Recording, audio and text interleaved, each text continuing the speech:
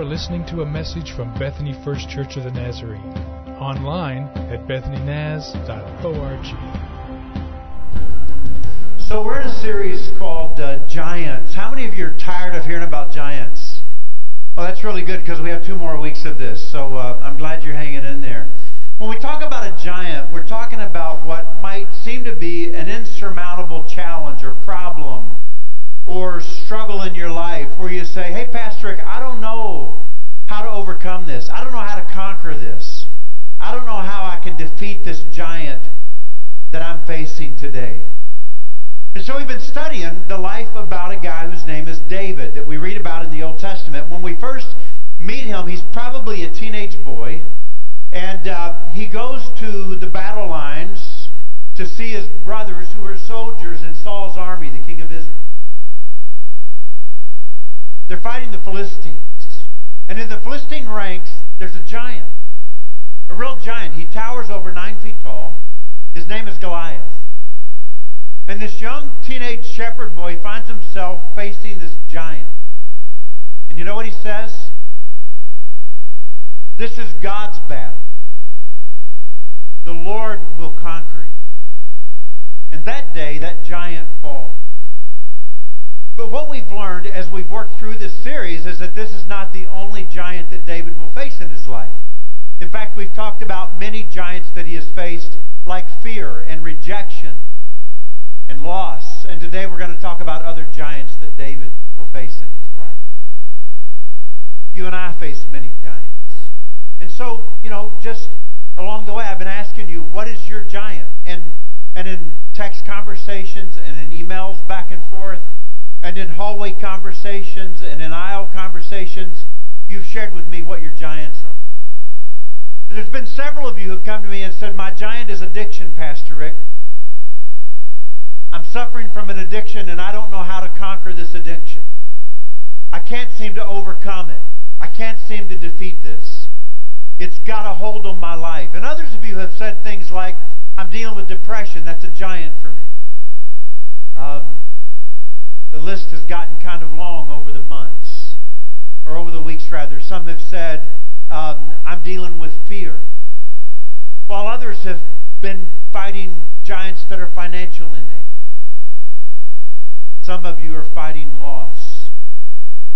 I've lost something or somebody really dear to me. I can't seem to get over. For some of you, the giant is lust. You can't seem to overpower the power of lust. For some, it's sickness. You're fighting a disease like cancer or something like that, and you want to beat this disease down. You want to conquer this giant, but it's huge.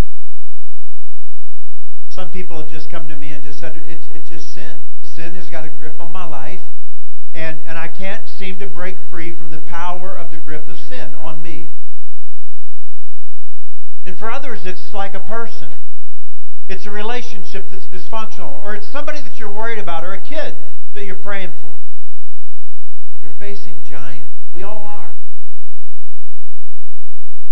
So I've asked you over these last few weeks, is it a past you can't shake? Is it a future you can't face? Is it a person you can't please? Is it a temptation that you can't resist? What is the giant in your life you want desperately? We all face it. So, I've been pondering this question over and over in my mind for weeks, and I think today is the day to bring it up. And so, this is what I wanted to ask you. Is there a giant that is more dangerous than all the other giants that we face? In other words, is there a giant that towers over all the other giants? A giant that is more difficult to defeat? A giant that threatens us at a deeper level than the other giants in our lives? And obviously I have a suspicion that there is. So here's what I want to do. I want to tell you a story. I shared with you early on that what inspired this series was a book called Goliath Must Fall, written by a man whose name is Louis Giglio. Louis Giglio tells a story about reading an article one day about this woman who was mauled to death by a pet tiger. And Giglio said, my immediate response as I read that story was just like, wow, what an awful way to die. I mean, here you are, a living creature, and you're being eaten, you're being mauled while you're alive by this tiger. But he said, the second thought that I had was, why would anybody have a pet tiger? I mean, when you think about it, a pet tiger is a tiger. It's a natural-born killer. It functions in the wild by hunting and killing and eating its prey, right? Why would you try to make a pet out of a savage beast? And Giglio said, as I thought about it, I finally came to this conclusion, and that is that when she first became the owner of the tiger, it was probably a cub, right? A cute, a soft, a cuddly cub, a playful cub. And in her mind, she could not ever imagine how this beautiful little animal could ever hurt anybody, especially her, someone who would care for this cub and love this cub. And really, she had the cub for her own comfort, her own pleasure. And all of that was great until the cub grew and became a savage. And then Giglio says, I don't know that is so different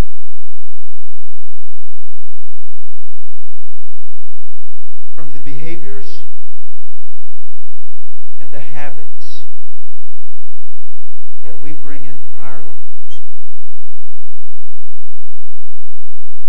We could not even begin to imagine that they could hurt us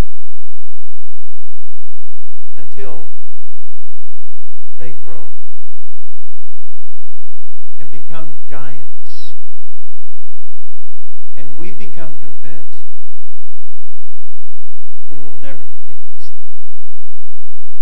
See, I think when a person begins to abuse a substance, alcohol or drugs or whatever that substance is, I think when a person begins to abuse a substance, they do it for the purpose of comfort and pleasure, right? I mean, it's been a hard day, and this can make me feel good, and this can relieve some stress in my life, and I can escape some of my struggles. I think when a person first begins to abuse a substance, it's all about comfort and pleasure. Or when a person begins to enter into this place of negative thinking and negative conversation, it's kind of good in a way. It feels good to say something negative or unkind about somebody. Or when a person begins to allow lust to take up space in their minds. It's for comfort, it's for pleasure, it brings joy in a sense. Till it grows. And at some point it becomes a giant. And we become convinced that I don't think there's any way in the world I will ever defeat this giant. I don't know how I can ever conquer this giant. I don't know how I will ever be able to overcome this giant that is now a part of me. So this isn't fun to say. I don't like it. But here's what I believe. Some giants. Now, don't misunderstand me, not all giants. If you have cancer, this does not apply, okay? But some giants are in our lives because we, and I chose this word carefully, because we wanted them. Some giants are in our lives because we invited them in.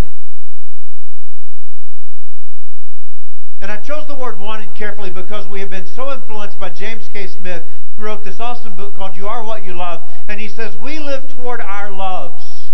And we live toward our wants. And if you say, Rick, I don't know why this is in my life, I would say, I think I know why it's in your life, because you wanted it at some point in your life. And now it's grown and it's become a giant in your life. And so some giants are in our lives because we wanted them. We invited them. We welcomed them in. And now they have grown and we don't know how we will ever. So let me take you to the book of 1 Samuel, okay? Chapter 30, verse 1 through 8. And let me get 8 up. I couldn't figure that out for a minute, but I think I'm good now. That's 8. And share with you some giants that David found himself facing after he had defeated this giant called Goliath. Okay? So 3 days later, that's just a timeline. He had been to war with his men, and he's running from Saul, but he's got this army of men who believe in him, and they're fighting with him and for him. So 3 days later, David and his men arrived home in their town of Ziklag.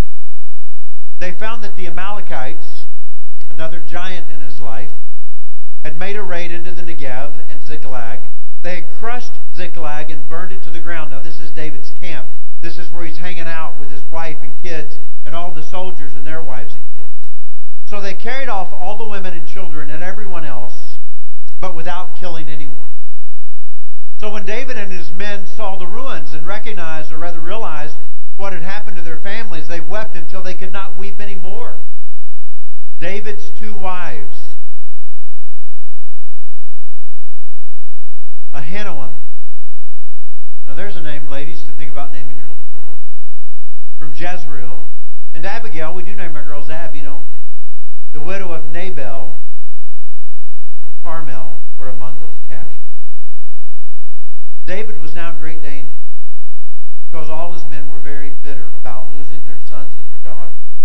I'm sure they were also bitter about losing their wives. It's just not mentioned here. I don't know what's up with that. Maybe the writer just forgot to put that in, okay? But don't you think for sure that they didn't want to... Well, anyway, we'll move on. But they began to talk about stoning David, okay? I love these words. But David found strength in the Lord his God. And then he said to Abiathar, priest, bring me the ephod. So Abiathar brought it, the ephod. And then David asked the Lord, should I chase after this band of raiders? Will I catch them? And the Lord told him, yes, go after them. You will surely recover everything that was taken from you. Now, you may know the context of the story, but let me help you understand it in case you don't. And that is that Saul is the king of Israel, okay? But what we read from the prophet Samuel is that Saul really goofed up. He did not keep God's command at one point. And God said, okay, I reject you as king, and your kingdom will not end, will not stand, it will end. And so you're done, Saul. You're out of here. And he sends Samuel to anoint this young teenage boy named David. He's the king of Israel. And so David has great success. He defeats Goliath, and he also becomes a mighty warrior. And people began to write songs about David, and the songs went like this: David has slain his 10,000, but Saul has only slain his thousands. And Saul becomes jealous. What do? Do you just back away? I'm going to just fade away into the background because God's rejected me as king. He has now chosen David, and so I'm just going to disappear into history. No, no, no. Saul says, I'm not going down without a fight. So he fights. And he decides, I'm going to eliminate the problem. And he pursues David in order to take his life. And so now David is facing a giant. I mean, if I ask you, so, hey, how's your day? And you said, pretty good, except I got a guy trying to kill me. I would say, well, I think that's a giant in your life. When you think that qualifies as a giant, right? Makes me tend to want to look over my shoulder all the time because this guy's chasing me and he wants to kill me. And so David is running from Saul. He has got this army of men that run with him. Their wives, their children, their livestock, their living. You know what I'm saying? The Amalekites, another giant. They come in and they burn down Ziklag. They take all their wives and children, livestock, servants, everything. Now that's another giant. Somebody is holding my wife and net captive. I would consider that a giant in my life. Wouldn't you? That's a major problem. How do you overcome that? How do you conquer this? And if life could not be any worse, you remember what happens next? David was now in great danger because all his men were very bitter about losing their sons and daughters, parentheses, and wives, and they began to talk about stoning him. Here's another giant. Not only is Saul wanting to kill me, now my men are wanting to stone me. What do you do? What do you face? What's your strategy? How do you deal with this? we're going to talk about that for a few minutes. Because I think in every sermon we got to answer the question, so what are you going to do? How do you apply this to your life? You're going to work tomorrow. You're leaving here after a while. What are you going to do with this week? So 7 years ago, about this time of the year, I had a district superintendent call me. We were living in Cincinnati at the time. My wife Annette and I and my two daughters, Brittany and Morgan. And he said, you know, David Busick has just resigned from Bethany First Church. I said, yeah, I know. I was at his inauguration at the seminary in Kansas City. And he said, well, we're trying to fill the church, and your name has come up, and I just wanted to see where you are in your thoughts about making a move across the country, maybe to Bethany First Church. If you would let us keep your name on the list. And so I said to Dr. Rowland, Dr. Rowland, who has become a great friend to me, I said, you know, I have felt for about 9 months now a sense of release from where I am. I don't know what it means. I don't know what the next step is for me, but I know that I won't be here probably very long. And I don't know if it's Bethany First Church or not, but I'll pray about it. Well, we'll pray about it. I get a phone call a month from now in December, and he says, hey, there were some people at your church Sunday from Bethany. They listened to you preach. I didn't know they were there. I didn't see them. He said, but they would like for you to come to dinner at the church. You pray about it. So Annette and I prayed about it. We showed up in January, I think the 4th, and we met the church staff, and we met with the church board. And after that board meeting, the board said to us, we want you to pray about coming. So I remember going back to Cincinnati, saying to God, what do you...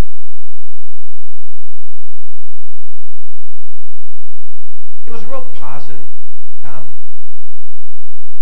I have a couple of memories that I love. One is that, you know how when you travel, through airports, the TSA officers aren't the friendliest people in the world. I know they're not the welcome wagon. I get it. It's not their job. But they're kind of, just matter of fact. They don't always make eye contact. They just, take your shoes off, your laptops, all that kind of stuff.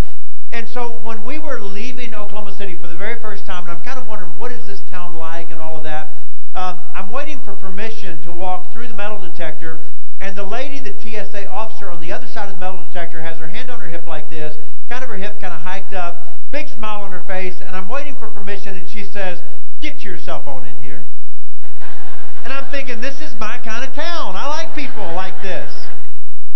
My girls were asking me, Oklahoma, so what are there, like cowboys out there?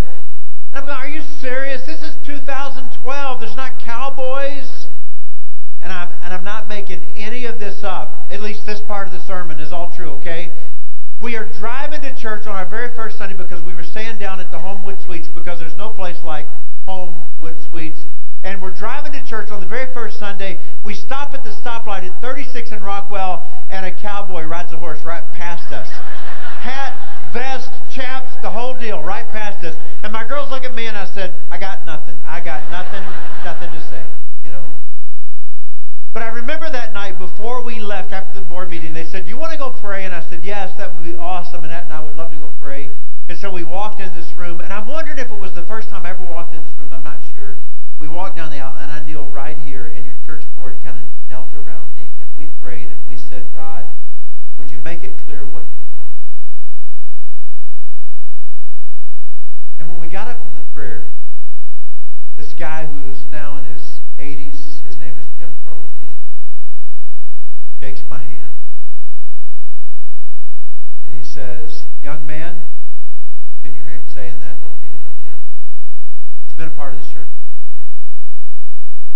He said, I pray that God will give you, and he said something that I'd never heard the word before, but I understood it. I pray that God will give you a sense of oughtness. And I liked it. I got it. He said, I'm just praying that God will give you a sense of what you ought to do. What God wants.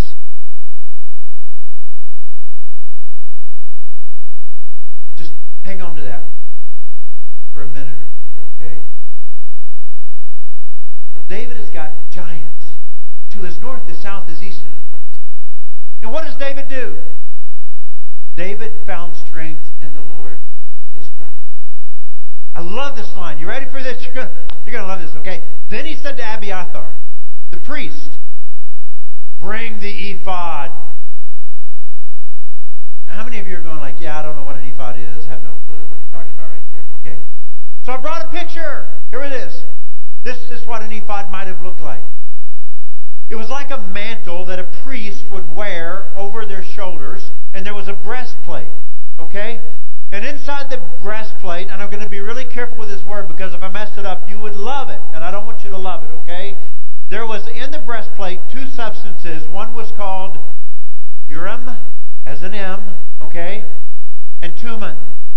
You say, what were Urim and Thummim? We don't really know for sure. Scholars have tried to understand what this was all about. But in the breastplate, there was a pocket, and there was Urim and Thummim. And somehow a priest would put this on, and they were able to decipher what God's will was. Okay? And so that's the next verse. That's what happens. So David, now we go. David asked the Lord, should I chase after this band of raiders? Will I catch them? The Lord told him, yes, go after them. And you will surely recover everything that has been taken. So, here's the deal. This becomes a way of life for David. Let me give you 3 quick verses, okay? One day, news came to David that the Philistines were in Keilah, stealing grain from the threshing floors. David asked the Lord, should I go and attack them? You know what he's actually doing? Here's what actually happened. I read this story. He says, get the priest. The priest comes in. Where's the ephod? The priest puts on the ephod. Ask God if we should go, and God says, you should go. Let me show you the next verse. After this is later on the death of Saul, David asked the Lord, should I move back to one of the towns in Judah? You know what he did? I read the story. Bring the priest. The priest comes in. Put on the ephod. He puts on the ephod. Ask God, should I go? And God said you should go. Third example is this. So David asked the Lord, should I go out and fight the Philistines? Will you hand them over to me? 2 Samuel 5:19. The priest comes in, puts on the ephod. Ask God what we should do. God says do it. It's what we love most about him. It's what made him shine the brightest. I love this stuff. That's why he was the most loved king of all of Israel. Because David said, I'm not doing anything until I know for sure what God wants. It was David at his best. It's when he shined the brightest. It was his best moment. Not doing anything. We'll sit right here until we know for sure what it is that God wants. You know what? In all my years, I have never in my life, never regretted doing what I knew God desired me to do. I've never said this to myself. I've never said, you know what? I obey God, and boy, do I ever regret it. That was a mistake. I've never said that. I've never said, man, that is one time I wish I had not have followed God's leading. Every time I've always said, man, I'm so glad I had the grace to do what God wanted. When you finish the story, David takes 600 men and he sets out. So it's one thing to know what God wants. It's another thing to do. And so David is not just saying to God, hey, what do you want? He's saying it with the intent to obey. So do you ask God, should I date this person?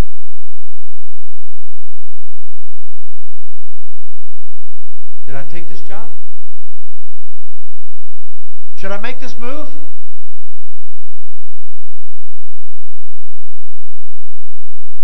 Do you ask God what He wants?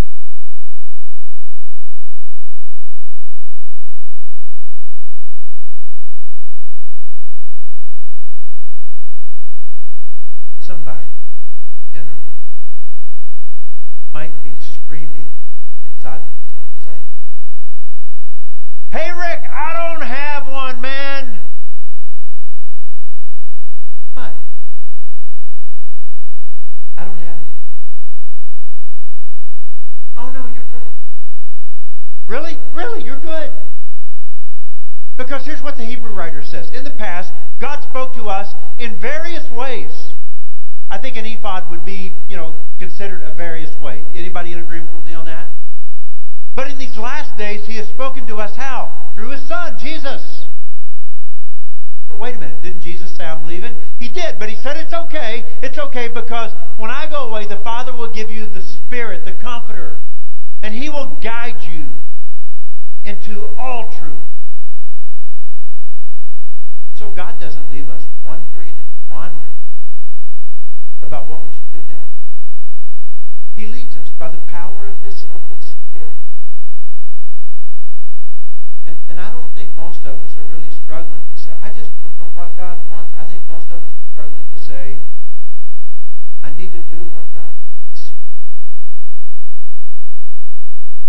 So now we're going to I'm just going to this. You got a seatbelt in that thing, you need to snap it right now. This is important. Okay? Here we go. One day David walks outside of his palace. Right? I'm priming you for next Sunday's sermon because you cannot miss next Sunday's sermon. It's the last sermon of the series, but you got to be here. Okay? I'm telling you, the only thing that bothers me about today is that next Sunday is still 7 days away. That's what bothers me about it. Okay? Because it's a long time to wait for the next Sunday sermon. You can't miss it. Okay? David walks out on his balcony and looks down. He sees beautiful and she has got David's sword.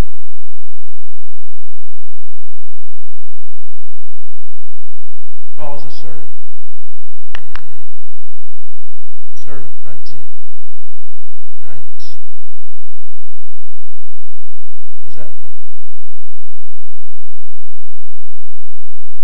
Okay. That is Bathsheba. She is the wife of the great soldier.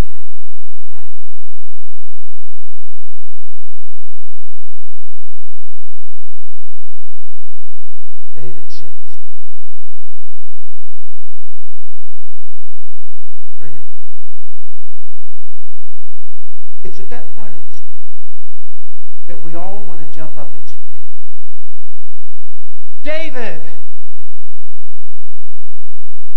Don't you want the priest? Can I call him? Don't you want the ephod? Don't you want to know what God wants?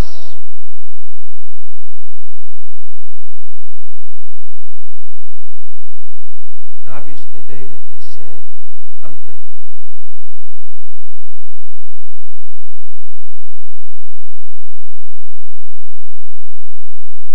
So when we think about our lives in those moments of the greatest,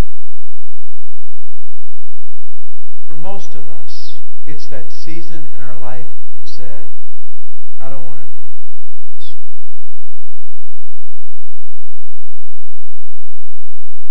I'm not interested in what God wants.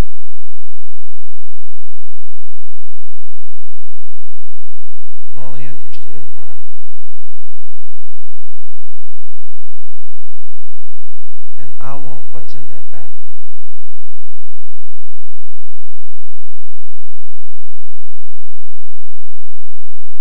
And so the most dangerous giant that David ever faced was David.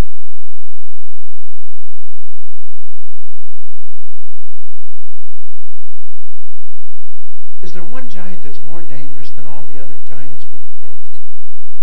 Is there one giant that towers above all the other giants? Oh, yeah, there is.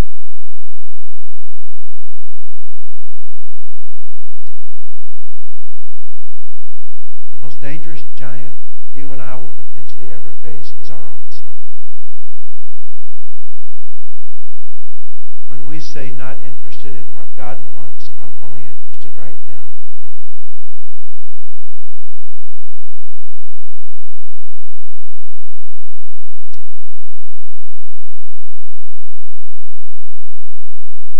think these are words worth sharing, okay? When David set his heart on what God wanted, the giants fell, right? When David said, I'm not doing anything until I know exactly what God wants. Get the priest, bring the ephod. When David set his heart on what God wanted, the giants fell. But listen to this. When David set his heart on what he wanted, he fell. When he set his heart on what he wanted, he fell. And that's not just David's story. That's my story. And it's your story. So theologians have a way of talking about this idea of what we want. And they've labeled it original sin. It's how we lean toward what we want. But I'm a part of a church and a tradition that says, you know what? That is a giant economy. John Wesley talked much about purity of intention. Coming to this place in my life where the only thing that I intend, the only thing that I want is what God wants. For that, we need grace, right? And so there's grace here for us. So I want you to stand with me, and I want those of you who are going to serve to come at this time. And there will be passed by you in a few moments a tray, 2 cups stacked together. Take the stack. In the bottom cup, there's a piece of bread. You can dump that into your hand and stack them back. But then would you just hold them like that until everybody has been served? And we will all eat and drink together. And when you eat in a moment, and when you drink in a moment, what you are literally doing is receiving the grace of our Lord Jesus Christ. As you begin to receive it into your body, God's grace will come into your life. I believe that with everything in me. Wesley also said, why would you not do this very act of the Eucharist, communion, the receiving of the Lord's Supper, as often as you can? Because in it we find God's grace to live the life that He calls us to live. And so if you're saying this morning, hey Rick, you know what? I want to want what God wants, but I don't want it yet. Receive His grace this morning to want what God wants. Let's sing together. You have been listening to a message from Bethany First Church of the Nazarene. Visit us online at bethanynaz.org.